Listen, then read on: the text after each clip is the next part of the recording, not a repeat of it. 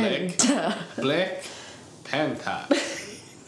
Just the intonation of when you say Panther is so good. Black Panther.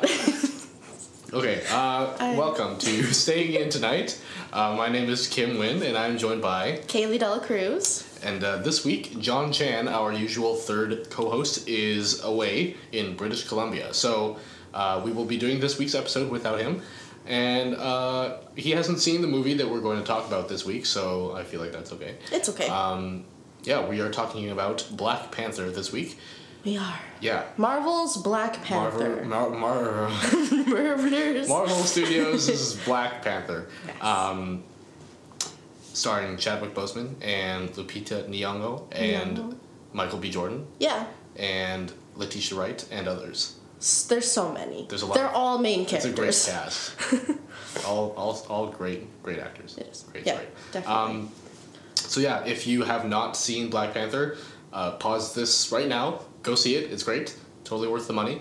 And come back, because this is a spoiler review / discussion of the film, and if you want to avoid spoilers, then avoid the spoilers that we're going to be talking about. Yeah, come back after you've seen the film. Yeah. Definitely.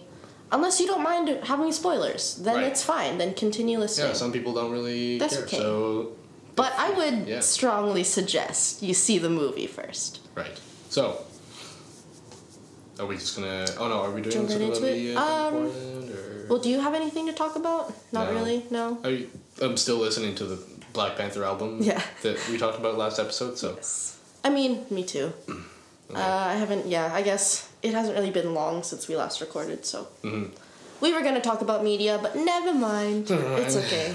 Let's talk about the movie Let's instead. talk about the movie. So, do we want to go in, like, chronological order with the story? Well, Should we just jump into opinions first? Sure, And then get yes. into the logistics? Yeah, so if you had to give the film a score out of 10, what would you give Black Panther? Okay. So, seeing as, like, you guys know this if you've been listening to the show long enough, that I don't know anything about superheroes or comics. That is okay. I'm not into it, as some people would say. But even as someone who's not a fan of the genre in general, I still think I would give this movie like a solid 8. Nice. Solid 8. Yeah. How about you? As someone who is like a big fan. Right. Yeah. As someone that that partakes in the consumption of superhero films and other related media, I would also... Well, I've been planning to see it again, but having only seen it once at this point, I'm feeling comfortable giving it a 8.5 to 9 out of 10. Yeah. How many times do you usually see these movies? A movie like this, usually in the neighborhood of 2 to 3 times. 3 times? Usually 2. In theaters? In theaters. Usually 2 in theaters. Yeah.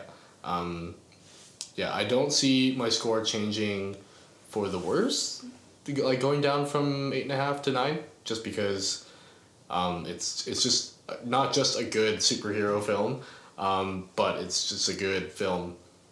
In general? In general, yeah. It's just a very well put together piece of storytelling that is moving emotionally and visually amazing as well. So, yeah, I think it's gonna stay in that neighborhood for me. I think so. Yeah. Yeah. And I mean, I don't think we're alone in the way we feel about this film, because... Yeah, because in the scheme of the other... what's called MCU or Marvel Cinematic Universe films. This one has the highest critic score of 97% on Rotten Tomatoes out of all the other MCU films. So, Really? Yeah, followed by, I think, the first Iron Man movie Yeah. or The Avengers. One of those two follows it. But I liked the first Iron Man. Yeah, it was good. I've seen that one. Yeah. Yeah, crazy to think that came out, I think, 10 years ago now. Yeah. Yeah, Marvel Studios has been putting out quality content for 10 years, and they continue to do that. And are planning to do that for at least another 10 years. For a long, long time. For a long time, because it makes money, and Disney and Marvel like money, so. Yes. Yeah, Yes. definitely. But it's not crap material for the most part, so that's also nice for us. Yeah, I love quality content. Quality's good. Quality's good. Quality's nice. Yeah, they've somehow managed to encroach on the triangle of, what is it, cheap, fast, good. Oh yeah. Pick two. Yeah. Yeah, they've managed to somehow cheat that triangle by making. Well, it's not cheap to make these movies, so no, it's fast and good. It's fast and good for sure. Yeah, it's definitely fast and good. Never mind. Yeah, but they're owned by Disney, so money's not a problem for them. Yeah. Yeah. So. And didn't it? It broke some records this weekend. It broke a lot of records. Yeah. As far as I know, I think like biggest opening by, like an African American director, like biggest, like February opening or something like that. Lots of like. Records that you don't think they keep track of, but they do. Right. Yeah. That's impressive. I want to say the biggest opening with an all-black cast as well, maybe? Or like mostly Probably, black? yeah. Like all-black starring cast, I guess. Any of the white characters that are in the film are considered secondary or supporting, so yeah, that's right. That's crazy. That's pretty impressive. That is impressive. Sets a good precedent, too, for... diverse casting films and their potential success in North America and abroad. Mm-hmm. So, as we discussed in the last episode. Yes. Yeah. So when you guys are listening to this, it's been a week since the movie came out. Yeah. Right? That's right. So, I don't know, you guys should have seen it by now. I mean, right? Yeah. A lot of people are going to see it probably for the second or third time by the time you listen to this, so... Yeah. Get on it. I'm going to be honest. I've never been to a movie on opening weekend before. No. That's the first time I've ever done that. No way. Are you serious? No, I'm serious. What? Yeah. A lot of my first movie experiences have been with you. You've never been to a movie on opening weekend? No, never. Not Are you for... sure? No. Oh, I didn't know that. I don't think so. Well, because, I'm not a movie person by nature. I'm trying to become as like a child that you can remember? No? No, not where I was like, I'm going to it as soon as possible. I guess with like my family, like my dad would always take my sister and I to the cheap theater. So yeah, right. That's like months after opening weekend. So I guess I didn't really start going to opening weekend premieres, I guess, until I was older. But yeah, I've certainly never done it in my adult life. Well, so you're welcome. Yes, thank you very much. Opening weekend crowds, I think, are, especially if it's a popular IP, like a Marvel film or something like that, or like a franchise movie. I think it's fun and worth it to see it with an opening weekend crowd, or even opening night if you can, because it's exciting. It's exciting, and they're more invested in, not necessarily more invested in, but like they're extra hyped because they went out of their way possibly to go see it on opening night, right? Yeah. So reactions are gonna be, I don't know, reactions to jokes and stuff like that kind of add to the experience for me. So yeah. That's true. Mm-hmm. It was a lot of fun. Yeah. It was a full theater for sure. Mm-hmm. I don't know if there were any empty seats. If there were probably just like at the, single ones or like in the bottom row or something where like no that. one wants to sit. Yeah. Yeah. So yeah, we want to talk about parts of the story that we liked maybe first, and then maybe go into other elements of the film. You want to start? Sure. I guess my teach me, because I know it as a movie. That's it. Right, which is important too, because a lot of interviews that I've seen from executives and directors and stuff that direct these Marvel films is they say that they try to make a good genre film first that just happens to star super people, right? Which I think is how it should be done. Just having a movie defined by the source material and not necessarily by anything else isn't always a good formula to go with, because then the movie itself as a movie suffers, I find. So it's good that they were able to make a good story, like a good movie with a good story about sort of this person that's trying to fill his father's shoes and all that kind of stuff and run a kingdom, right? Not exactly the most relatable story, not but it's not. Quite, but we've seen some stories like that before, like Lion King, which also is set in Africa, like the fictional country of Wakanda that is featured in Black Panther. Mm-hmm. So it's not like a completely alien, unknown, never touched before type of story, but I think the way they were able to deliver it and tie it to the franchise and property that it's related to is a feat that they, I think, managed to do quite well. Yeah, so. I agree. I agree. Yeah. Because like I said, I don't know anything about it, and I was still able to enjoy it like it was just any other movie. Yeah, yeah. So, like, I personally have never read any of the Black Panther comics or anything. I only read about it when I found out that they were going to produce a film based on the character. So I started sort of reading up just sort of basic facts about it, and you don't really even need to do that, honestly. Yeah. Because they do a good job of explaining how the tech in, like, this country and how this society works, basically. Yeah. They do a really good job of explaining that. So it comes together pretty quickly, but yeah, because there's sort of like an info dump scene at the beginning that sort of explains kind of how the plot device of the movie works, because that's sort of how Eric kind of comes into power later on, right? And like how he prevents future kings from getting this power, which they might retcon later, but we'll see. Yeah. Yeah, because there's that scene where he like asks them to burn all the plants. Oh, yeah. Give the Black Panthers their power. So yes, I'm sure they'll figure out a way to reverse that somehow, because there's one thing that is kind of frustrating in comic books and comic book movies as a result, is that no like character death is necessarily permanent. Right. Rarely is it ever permanent. In the case of the MCU, I think the only hero death that's been permanent so far has been Quicksilver, right, from the second Avengers movie. So, and they might even reverse that. Who knows? Yeah, who knows? It's just a waiting game, I guess. But, right.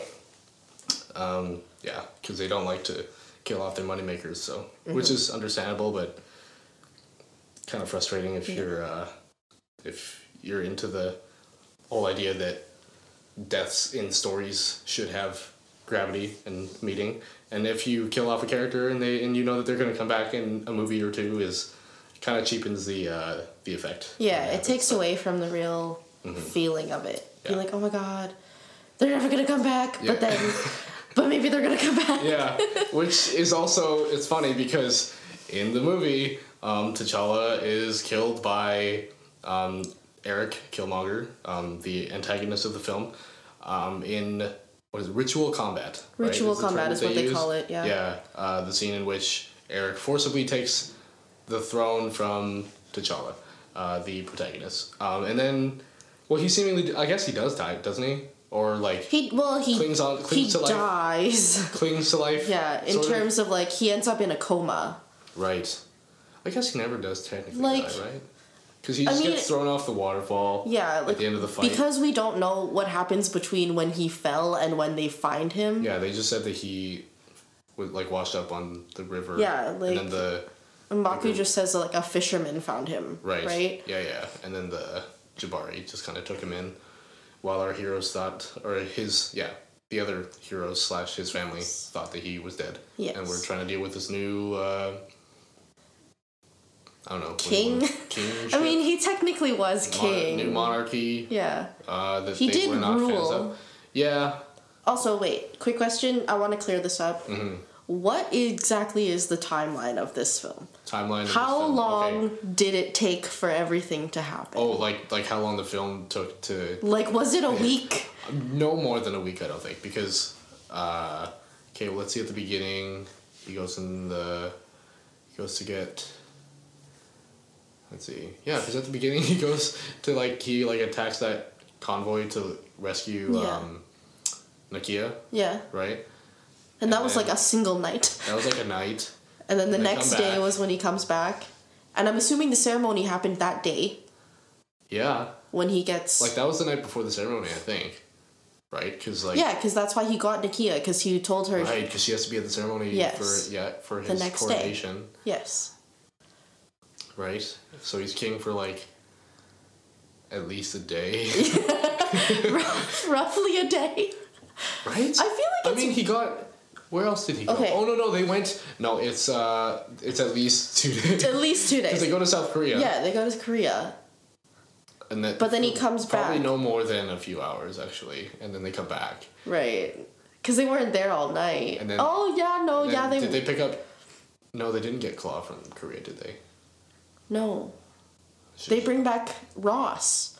Remember, they go to Korea thinking that they're going to come back with Claw. But then they end up with Ross. Because Claw gets away. What? How does Ross get Claw in the interrogation room again? Oh. 'Cause they get him somehow, don't they? Shit, how did they catch him? I swear they got him in Korea. Maybe they did. No! Did they? Oh my god! These are fact checks we should have made beforehand. Yeah, that's okay. Yeah. But like, definitely... No more than a week. Like, probably... I would say 5 days. Probably 4 or 5 days. Yeah. Yeah. Because Eric is really only in charge for a day. Mm-hmm. But he wreaks havoc in that day. Yeah. Yeah, this whole movie takes place in probably no more than 4 or 5 days. And I was talking about this with our friend Garrett about when in the MCU timeline this takes place. Because at the beginning, you hear sort of like the news. I didn't even think about that. Yeah, because at the news, there's like a news broadcast that T'Challa's listening to at the beginning of the film. And I think it mentions the events of Captain America Civil War happening a week ago. I think that movie came out in 2016, I want to say. Roughly. So this movie would have taken place in 2016 as well. So by the time we catch up in Infinity War, which comes out in May, I think, I guess it will have been 2 years since the end of this film. Right. Because at the end of the film, he sort of puts forth sort of like an effort to have Wakanda do more outreach work in the world, and sort of like reveal their technological advances to everyone. Yes. So I think it would make sense that by the time Infinity War comes around, he's like well into sort of like public activity with helping. Yeah, because 2 years is a long time. Yeah. So. Okay. Yeah. I just wanted to clear that up because I've been thinking about it these last few days. Yeah, I've been how long has it been? Yeah, and that would make sense because also another thing that Garrett mentioned was that there's a joke that Letitia Wright's character, Shuri, T'Challa's sister, makes. She makes a what are those joke. Which is... in the film, which I think was around 2015, 2016. In context, it would have made... Yeah. So whether or not it was intentional, that was actually like a chronologically accurate meme joke to make. Yeah. Yeah, so that's kind of funny. Oh, I didn't even think about that. Yeah. I guess I forgot that it has to fit somewhere in the Marvel timeline. Yeah, because they're all like in the same universe, connected, right? Yeah. But considering that though, they actually did a good job of sort of isolating the film from the rest of there weren't too many sort of references or callbacks to other films in this universe at all. For the most part, it takes place in Wakanda. There's a sequence in South Korea, like we talked about, and like a scene or two in London when Eric Killmonger is trying to steal this piece of vibranium. And then there's the flashback to 1992. Yeah, Oakland. In New York. In California. Yeah. But that's pretty much it. Yeah, majoritively the film takes place in Wakanda, so it's very, at least storytelling-wise, it's very isolated from the rest of the films, which I think is to its benefit, I guess. It doesn't really suffer from that at all. It's very, very well... what am I trying to say? It was good. Yeah. Because I think it was necessary to make it mostly based in Wakanda, just because we needed to see exactly what Wakanda is about. Right. And if they'd spent too much time elsewhere, then it would have sort of detracted from... I think people would have complained that there wasn't enough Wakanda in this movie. Right. And this movie is supposed to be about Black Panther and where he's from and how his society works and all that kind of stuff. Yeah. So a lot of the praise comes from the fact that it's very rich in culture. Right. Yeah, that's one of the praises that I had for the film coming out of it was that the world building was very well done. You believed that Wakanda was this place that people lived in. It didn't feel like this sort of like forced country that they were trying to like make you believe was real. Like it felt like an authentic place, despite all its like advanced technology and like flying hover ships and stuff. But yeah, no, they did a great job with that. Yeah. And part of sort of like the culture that we're talking about that I think I mentioned to you in the last episode, the costume director. Oh yes, wanted all the black actors to have their natural hair without any, I think, relaxers or straighteners or anything like that, and style their hair according to like authentic sort of like African / like Afro punk styles. Yes. Which was cool because it added another layer of authenticity that I don't think anyone necessarily would have missed, but it's very welcome that they included it. So yeah, it just adds more points to the film. I read somewhere that certain characters were speaking different African languages and dialects depending on the tribe. Which totally makes sense which is too, right? cool though. If you think about that, they would actually go through the effort of making these actors and actresses learn different dialects for the sake of separating tribes. Yeah, because if not all or most of the leading characters that were casted with African American or African descent actors, I guess, because Lupita Nyong'o is technically... She's not American. She's not American. I think she's like partially from Mexico. Something like that. Yeah. Anyway, they all had to do African accents for the film. Like none of those accents you see in the film were their natural accents, which they did a great job with, I think, because they sounded pretty authentic. Like, I'm not an expert in African dialect, but of course. They did a convincing enough job, right? Yeah. So, to the untrained ear, right, it sounds perfectly fine. Right. Yeah. So for most people, I think it did the job. Yeah. Yeah, it was good. I don't know. I just think it's so good. Right. I can't speak very eloquently as to how much I like it, just because I'm just like, wow, it's so good. I just like it. It's good. I'm just trying to think of like another sort of focus we can discuss. We can talk about. Well, I guess, we did talk about the album last week, but the music I think was good. Like the score, like the orchestral stuff was, I don't know, run-of-the-mill superhero orchestra stuff. It wasn't anything special, but there were a few selections that were from the album that was put out, like the soundtrack, rap soundtrack. Yes. They call it a soundtrack, but it's actually not all of the songs are in the movie. Right. Yeah. It's like, I think if you look it up, it's like music from and inspired by the film. Right. Yeah. So there's one track featuring The Weeknd that's in the film in the Korea scene. The South Korea. They go to the casino scene. Yeah, and then there's another one that's also in that scene as well later on. I think, which one was it? I don't know which one you're talking about. It was one of the tracks featuring Kendrick, I think, during the car chase. Oh, okay. Scene. Oh, was it King's Dead? No, I don't think so, because he didn't die yet. Oh, yeah. Oh, yeah. It was either 10 or one of the other ones. Anyway. And then All the Stars with SZA is the end credits. Yes. Okay, I want to talk about that as well. The usually end credit sequences for Marvel films, for the most part, are usually pretty visually interesting. They get some visual effects house to do those usually, and they generally do a pretty good job. Just because all these films are usually genre or tonally distinct, so they usually have end credit sequences to match that. And the one that they chose to do for this one was sort of in the film, there's part of the Wakandan technology is they have this like kinetic sand that can function as different things.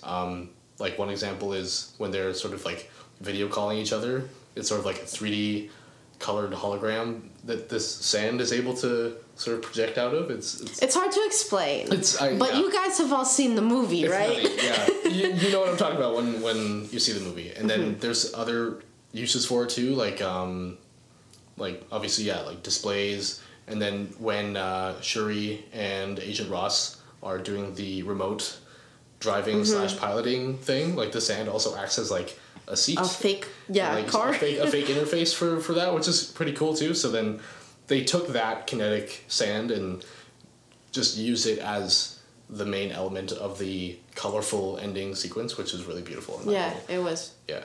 It was really pretty. They had like these sort of geometric figures that were made out of the sand. Right, and then like the sand would form into sort of the silhouettes or like the likenesses of the main characters too whenever their names would come on screen at the end, which was nice. The backgrounds were just different colored gradients and it was so pretty. And that's sort of one thing that Marvel films have been able to distinguish themselves as far as colors and stuff go between them and DC superhero films is because DC superhero films have historically been known to be sort of drab in color, more sort of like depressing in terms of their palette, and Marvel has sort of like purposefully separated themselves from that. Sort of the most dramatic example of late would probably be Thor Ragnarok, if you've seen that, the third Thor film. So much like almost too, not, I don't want to say too much color, but it's very purposefully vibrant and like intense, like literally neon in like every other scene. Every set is decorated with so much bold splashes of color. I think that's cool. Have you seen the third Thor film? It's so funny. I literally only just got around to seeing it like a few nights ago. Really? Yeah, I just for whatever reason didn't get around to seeing it when it came out back in November, but I just saw it and it was, oh my goodness. It is good. I probably like it better than Black Panther? No, not. Definitely not. Definitely not. But like then the first Thor film. Oh, the first two Thor films pale in comparison to this one. Yeah. Tonally they're just different, but at the same time I think this one, you just enjoy Thor as a character more when he does this sort of like comedic stuff that he does in this Thor movie. as a person is pretty fucking funny. Yeah, because Thor was a little more serious in the first two, but then starting in sort of like the Avengers and Avengers 2, you just sort of see this more, or I guess they started writing him as more of a comedic character, and I think he just works so much better on screen. Yeah. When he's portrayed like that, just because it just makes more sense because it's more entertaining. And Thor 3 is no exception. It's just the director Taika Waititi. Yeah, he pulled all of the like the best parts of the character and like that world and just mashed it into this like crazy fun, like hilarious, like unexpectedly funny film. But yeah, we're talking. But this isn't about Thor. This isn't an episode. Go see that one too. Thor. But yeah, the colors in Black Panther, not quite as vibrant as Thor Ragnarok, but not that I would expect it to be because it doesn't take place in space. But there was plenty of, even though I think Black Panther is known to be more of like a Marvel's answer to Batman, and that he operates like at night usually. There were surprisingly a lot of daytime scenes in this movie. Yeah, there wasn't a lot of nighttime stuff at all. The only nighttime scenes I would say would probably the first scene when he attacks the truck convoy and the South Korea scene. Yeah. The other ones, and like a few other ones, I guess, when his family are going to the Jabari to ask for help. I like would barely even call that a scene. It's more of a moment. Yeah, like most of the movie takes place in the daytime, so you can see sort of like the lush Wakanda landscape, which I think the movie definitely benefits from, because they could have easily just made this movie take place mostly during the nighttime, and I think it would have suffered if they did that for sure. I think so. I'm very, very glad. And like in the day, you obviously see his suit in all of its glory. Yeah, because if he was just running around in the night, just like, because his suit is mostly black, so like that would have been a detriment as well. But yeah. I remembered a question that I wanted to ask you. It's in 3D. Right. So how do you feel about that? Do you think it mattered? No. Like, honestly, I think 3D is pretty much gonna go away eventually. I hope it does. Because, like, I understand when the first Avatar movie came out, that was, like, the first movie with this current style of 3D that we're experiencing in theaters now. It was a big deal and blah blah blah, because it was quite a big jump in quality from the blue and red 3D that we used to get, like the Spy Kids 3D. Where you'd have to wear those cardboard glasses. Yeah. That movie does not age well, by the way. It was a nice sort of change in the movie going experience, I guess, but now we've just sort of gotten over that gimmick, I would say, and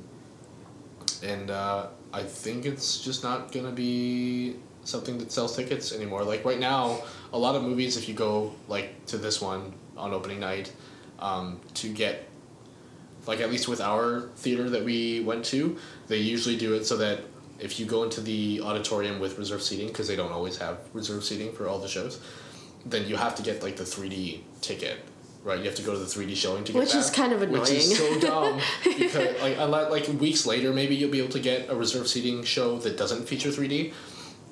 But it's so dumb because I want to just be able to see the movie and reserve my seat. Yeah, and exactly. not have to pay extra for 3D, but Yeah. it currently makes money for them, so maybe it won't go away, but that's that. Because a lot of movies now don't really benefit from 3D anymore, with the exception of, I guess, animated movies. Because animated movies, they can it's sort of kind of cool to see it in 3D. like they can sort of push...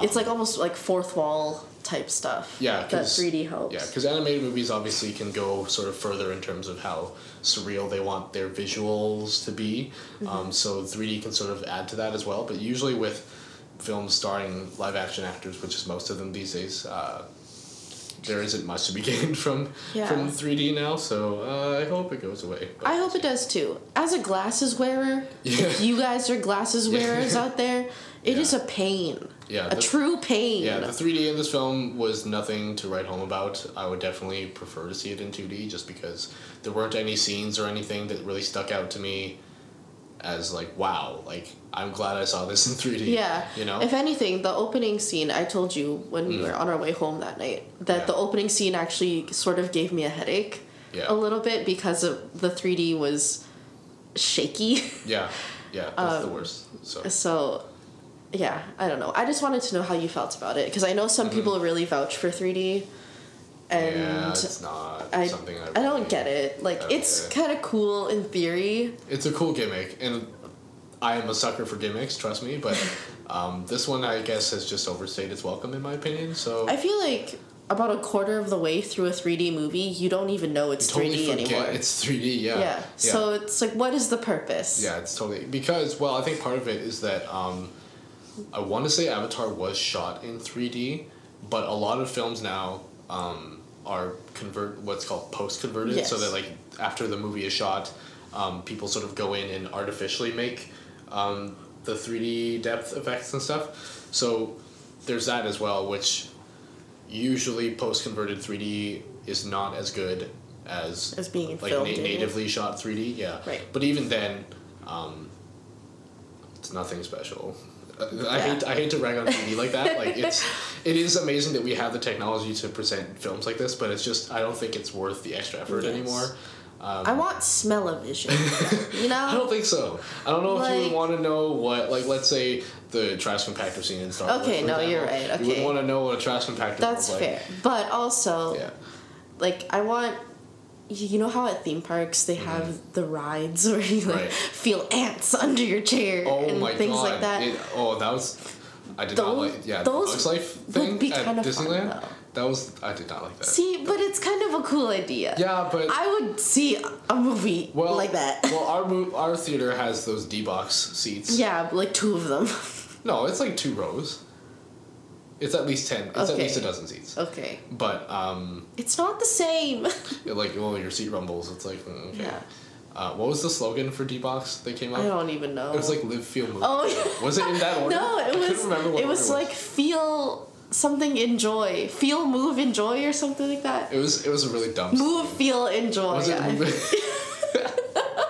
Yeah, Kaylee and I had a good laugh when that came on screen. It was just sort of like before the trailer started. The slogan they were for these motion seats. It was bad. You could apply that slogan to your life. Just move, feel, enjoy. I think it was. I don't know. It was really funny. It was something like that. It was funny in the moment. Clearly not a lasting joke. Yeah, just because I think all this stuff is really just theaters trying to make sure people still come out and see movies because so much is consumable online now via streaming and stuff. I think it kind of sucks that the theater is almost dying. Yeah. In a sense, like the physical going to movie theater, eating popcorn, sitting in a seat. Yeah. Just the art of that is being lost. I know. It's sad. And that they have to force you to buy a 3D ticket or sort of like, ooh, like our seats rumble. You know what I mean? Like, I don't think... I just wish that weren't necessary, or like I wish they didn't feel it was necessary to get people to come out. But I mean, not everyone's like a avid moviegoer like some of us. And are, who knows? We might just be in a stage in life where it's just sort of dying, and then it might come back. Yeah. Like, you know, like vinyl left for how long, and now vinyl's getting popular again. Yeah, and it's not like feature films are not, like, it's not like they're not being premiered in theaters still. Like you still need to go to a theater to see whatever movie just came out, usually. So I don't know. I just hope that these gimmicks don't get too out of hand. Like they just like, ooh, they give you like a suit that rumbles, and then like, when the character gets shot, it's like you get shot too. You go into poke in the chest. You go into the theater, and then you have to pick out a hazmat suit just to. Yeah, right. Or like, you know, the suit. I don't know. That'd be so weird. And like, that'd be gross. That'd be horrible. That'd be gross for like sex scenes and stuff. I wouldn't want to have to deal with that. And then the guy next to you is just like. Would there be times where you could like turn it off? Like, I would hope so. It'd be cool if then you could have a switch like on your seat in airplanes where you can like control the volume and stuff from your armrest. It would be cool, like if you were like the main character in a scene, and then like some guy like sort of like surprises you from the back, and then like you get but I guess like, that's pat on your shoulder. I guess that's sort of what VR will eventually be. Well, that's what I mean. It's like a VR, like a sensation suit. For films, that would be so weird. That would be like weird. If some guy gets his arm cut off and then and your arm just like pulsates or something, that'd be so weird. Yeah. Anyway, maybe that could be like a thing you could experience at like a science center. Yeah. But I don't see theaters paying the money to like ship out all the sizes of different sizes of. I don't think it would be like a mainstream attraction. No. It's just a funny idea. Yeah, it'd be like something that you could experience at the IMAX. Right. Exactly. Are there any other sort of elements about the film? I wanted to talk about. People are calling Shuri a Disney princess. Yes, yeah. Because she is technically. Yeah. She's a princess of Wakanda. Yeah. And Wakanda is under Marvel, which is now a Disney property. So she's technically a Disney princess. I mean, she's as much of a Disney princess as Princess Leia is a Disney princess. As much like people want to consider her to be that too. But I think officially, they haven't adopted Leia as a princess. But she is one. Like, in the hearts and minds of the people. She is, so... Yes. Yeah. No, Shuri was definitely one of the most pleasant surprises of the film for me. Yes. Like, she definitely let's talk about favorite characters. Yeah. So Shuri is definitely probably... Like, she might be my favorite character, honestly. Because every scene she was in, she just, like, stole the scene. She was very funny. Her humor didn't seem forced or anything. Like, she was actually, like, a funny character.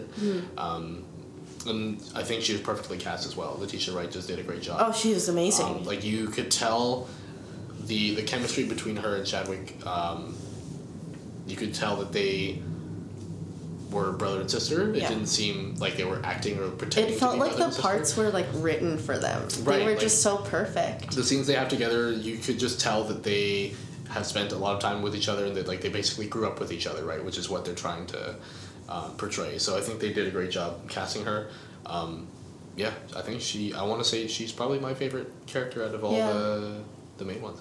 Sure. Yeah, I think so. She's definitely like top 2 for me, probably, if not my favorite. Yeah. I mean, it's hard to say because I liked most every character except Daniel Kaluuya's character. And like I get, I've read, which I forget his name in the movie. Can't remember. Something Abi. Yeah, hang on. And I mean. Wakabi. Yeah, Wakabi. I mean, I don't know if that's necessarily Daniel Kaluuya's fault. It's not his fault at all. It's the character. Yeah.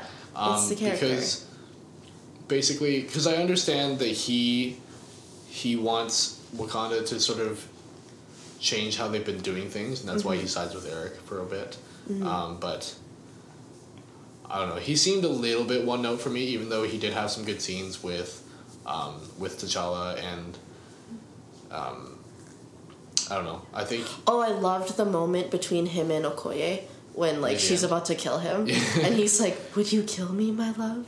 And she's like, "Absolutely," right? Without question. Right. I loved that moment. Yeah, that was amazing. It's like because she's so, which I think some people found kind of like odd that like even though they were like together, she would still choose country over him. Yeah. She was still loyal to Wakanda over him. So that's I guess that just shows how like devoted she is to her job as a royal guard. And right? you know, she is the general. Yeah. And I think if it was a male character, we wouldn't question that as much. That's true. But it's because we see women as so like that she would side with her like emotions or whatever, right? But she loves her country, so evidently more than her boyfriend. Yes. Yeah, which is I guess admirable. She was also very well cast. Like her action scenes were like she's probably one of the more I guess I don't know ferocious fierce female characters in the MCU. I hate to use the word fierce, but like her fight scenes were actually genuinely like exciting, and you can tell that she was just a very good fighter. I really it just felt like you were watching warriors. Yeah. Like just warriors, regardless of gender or so anything. she was general of the Dora Milaje. I think that's how you pronounce it. Yeah, the group of sort of like royal guards. T'Challa's Wakanda. bodyguards. Yeah, so and I like that the costume director dressed them practically because well, in Wonder Woman, I think it was okay for the Amazons. I think they were dressed similarly practically with armor covering their whole abdomens. Mm-hmm. But then in Justice League, Zack Snyder went and undid that and sort of exposed their midriffs. Let's not talk about Justice League. Classic Zack Snyder move. But the Dora Milaje I think they did a great job of portraying them as people that could strong fighters, could do their job. Like they could actually fight and actually do their jobs. Yeah, that was very nice to see. Mm-hmm. Who else was on the cast? I think I like how all of these characters were just portrayed as good as what they do, regardless of who they were, and nobody ever had to question them because it was just assumed that people believed that those people were good at their jobs, and for the most part they were, with the exception of T'Challa. Some people think that he or his father didn't do a good job at being king, but that's part of the story, I guess. Yes. Speaking of challengers to the throne, Michael B. Jordan, I thought did a great job as well. Oh yeah, he's an excellent villain. Playing the, I guess, foil to T'Challa because they're both heirs to the throne, but one was sort of raised in Wakanda, the untouched African nation, untouched by colonization, and Eric Killmonger or Eric Stevens was raised in Oakland, California. So there was lots of sort of like oppression of people of color in that region of the world. So then he sort of grew up with a different outlook on how, I guess, when he learned about Wakanda, like how Wakanda should be using its power and resources, right? Yes. Which is part he was raised in Oakland in the 90s, which I think was an especially difficult era. So I think he did a good job of portraying his angst, I guess, towards that whole situation. And it definitely makes him one of the more interesting villains of any MCU movie that I've seen, because with the exception of Loki, usually the villains are pretty boring in one note. They're just like, I just want to destroy they're just evil, the world, take over for the sake of doing so, not necessarily for a good reason. So yeah, I'm glad that was another thing that sort of pushed Black Panther over the top, because they could have easily just made, because with a lot of Marvel movies where the villains are sort of bleh, the focus is sort of bleh. Yeah, sort of bleh. The focus is more on the hero. And that's sort of the way that some people like to distinguish Marvel and DC movies, is that DC's almost put more focus on the villain, with the example being The Dark Knight. The Joker definitely was the star of that film. And Marvel puts more focus on its heroes. But when a Marvel film manages to make a villain equally as interesting, if not more interesting, than the titular character, then I think that's a triumph, because the heroes are usually interesting, and then the villains are equally interesting. Which is it's cool. It's a different experience feeling highly empathetic for the villain. Yeah. Right? Because you know that deep down he has good intentions. Yeah, you understand why he's doing what he's doing. Yes. Just necessarily not going about it in the best way. Yes. Because Eric kills a lot of people. Telling from his nickname, Killmonger. His body is covered in scars to represent every person he's ever killed. Yeah, and it's like dimples on a... I don't know. Yeah.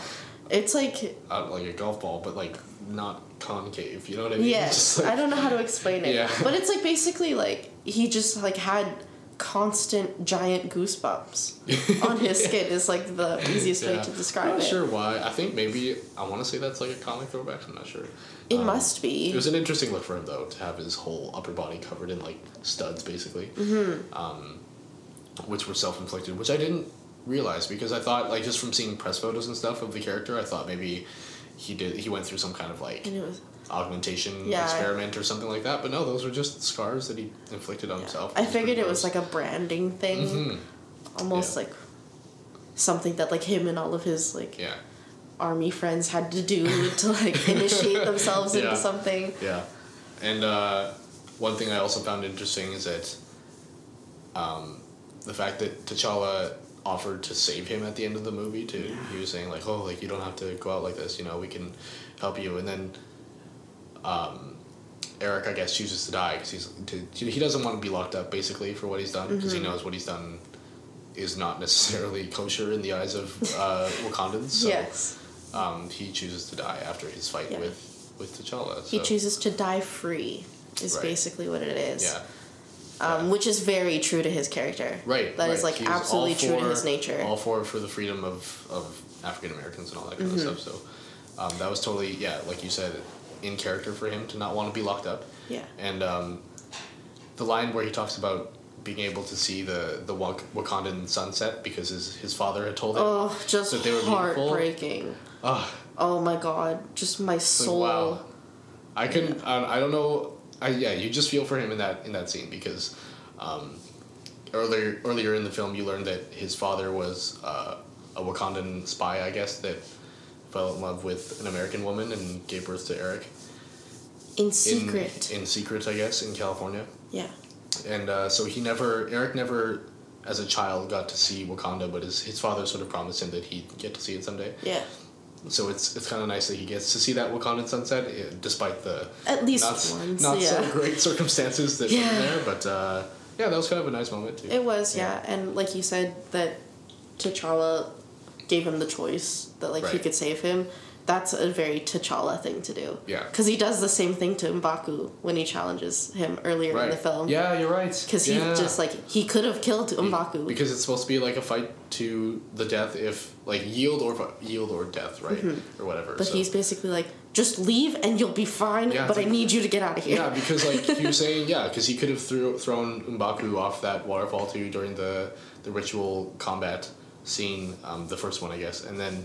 But he was saying how, like, your people need you, like, just get out of here and yield, like, I'll let you go. Mm-hmm. Because he understands that his people need him. He doesn't want to just kill for the sake of killing, right? Yes. Because if it wasn't clear, basically, like, the Jabari tribe was, like, the mountain tribe that chose not to... Yeah, the exiled Wakandan tribe that didn't sort of unite with the other ones back when they first formed the kingdom, I guess. Yes. But it was a very good character moment to show him both times, I guess. Mm-hmm.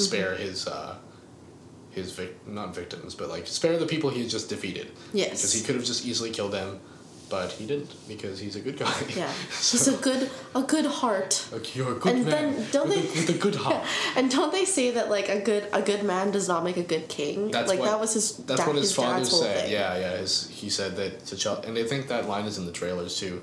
T'Chaka, his father says that you're a good man with a good heart, but sometimes it's hard to, what is it? Sometimes I don't remember the exact line.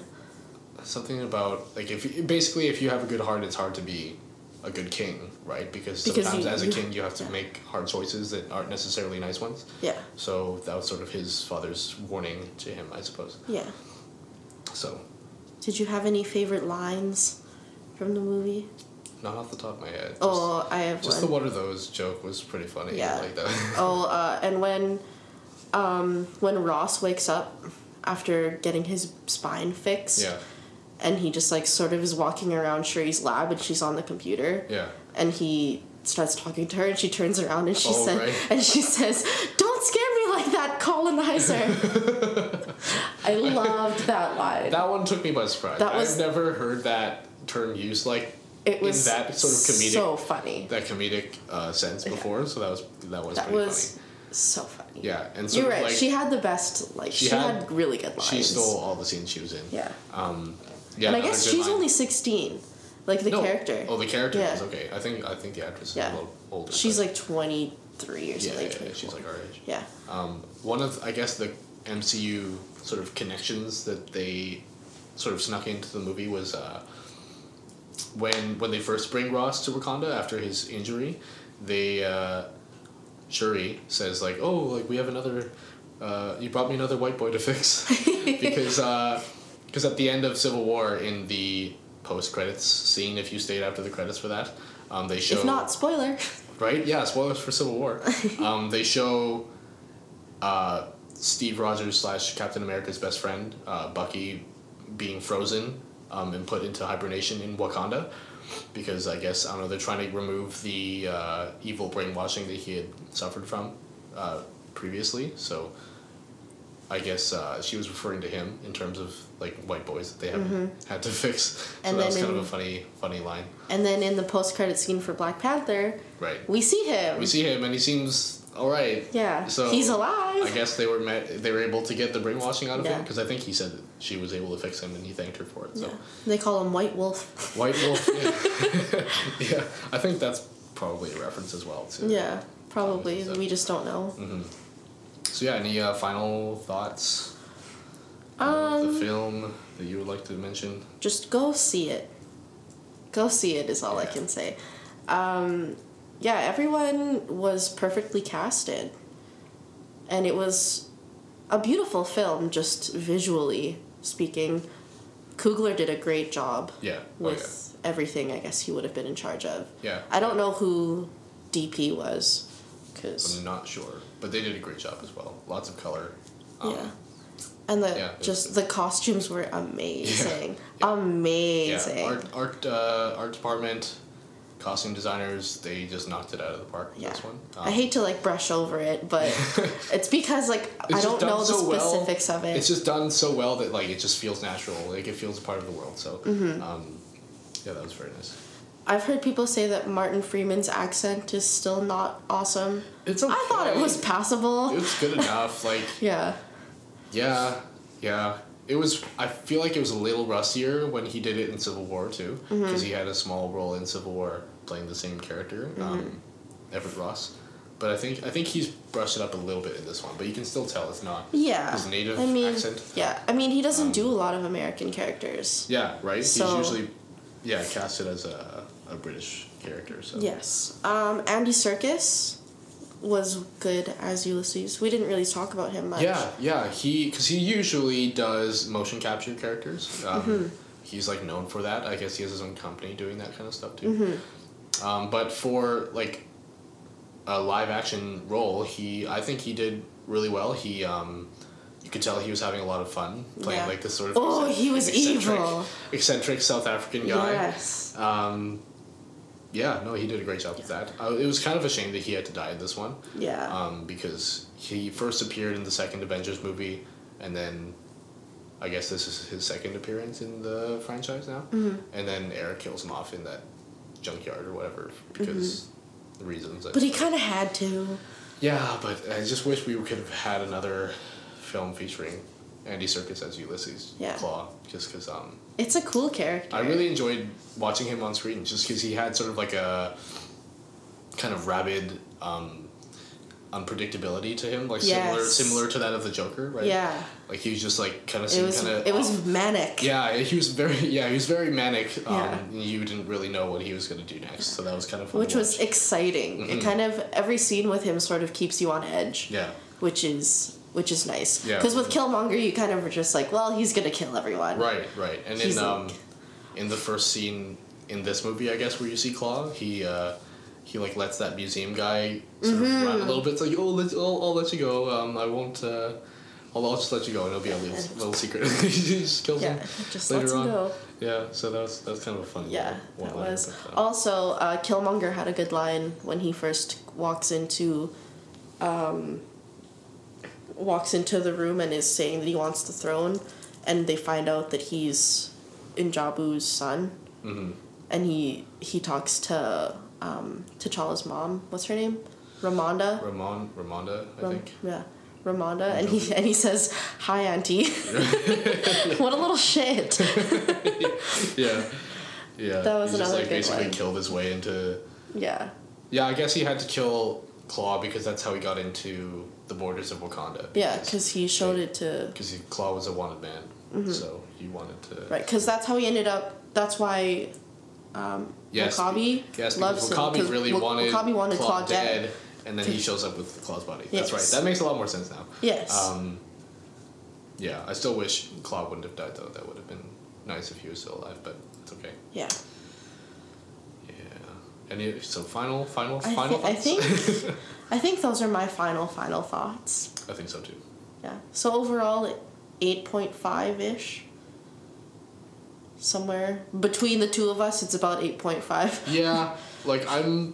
Yeah, We're both probably gonna see it again in the near future. Yeah, I wouldn't be surprised if after seeing it a second time, I just give it a solid 9. Yeah. Yeah, because there are flaws, I guess. Like there are some pacing, not necessarily even issues, but just some parts of the movie I would say are paced kind of oddly. Like, but when it is considered slow, it's still interesting. It's not boring at all. It's never boring, actually. Yes. So any nitpicks I might have with the film are vastly overshadowed by the pros. So, yeah, I think so. Yeah. I agree.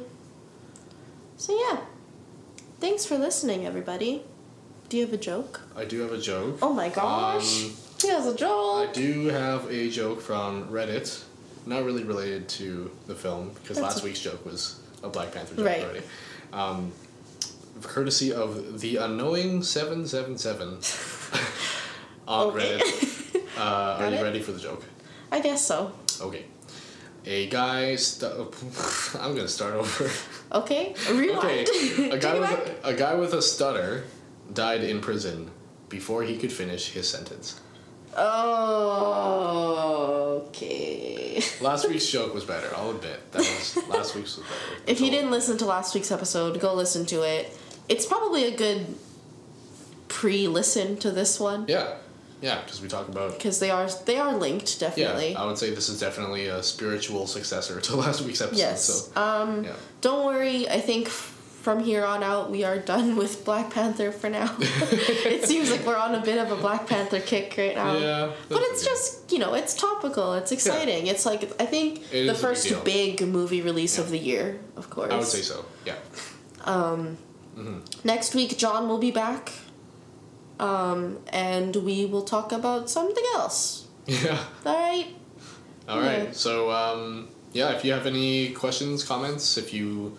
want to tell us what you thought about Black Panther? Yes. If you want us to do more of these sort of movie discussions, also let us know. Because maybe if you have suggestions for movies we want to see. Yes, even ones that we like, not even theater movies, but just movies that you like and want to hear people talk about. Our opinion about it.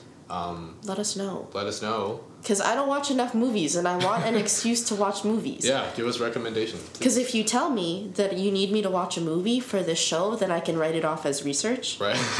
Yeah. And not feel bad about watching a movie. That's right. So, if you have any suggestions, feel free to send them to us at stayingintonightpodcast@gmail.com or tweet at us at sit_show on Twitter. Leave us a review on iTunes, please. If that's where you're listening. Yeah. I don't know how the review system works anywhere else. Let us know if you listen on Google Play or if you listen on Stitcher or anything. Right. Let us know how that works, because we don't know. Yeah. So where can we find you and your work? Me and my work. Yes. You can find me on Twitter and Instagram at IllGoddess. That's ILLG0DDESS. I haven't posted on Instagram all year, but I make stories sometimes. Thanks. To be fair, I don't really post that often on Instagram either. Yes. You can find me on Twitter and Instagram at Kim from Regina. That's it, yeah. Kim from Regina. So, and if you want to find John, even though he's not here, his Instagram is a third time, all spelled out, and it's also his website. Yes. That's it, I think. That's it. Yeah. We will catch you guys next time. Bye! Bye. God, forever. This one's only for the viewers.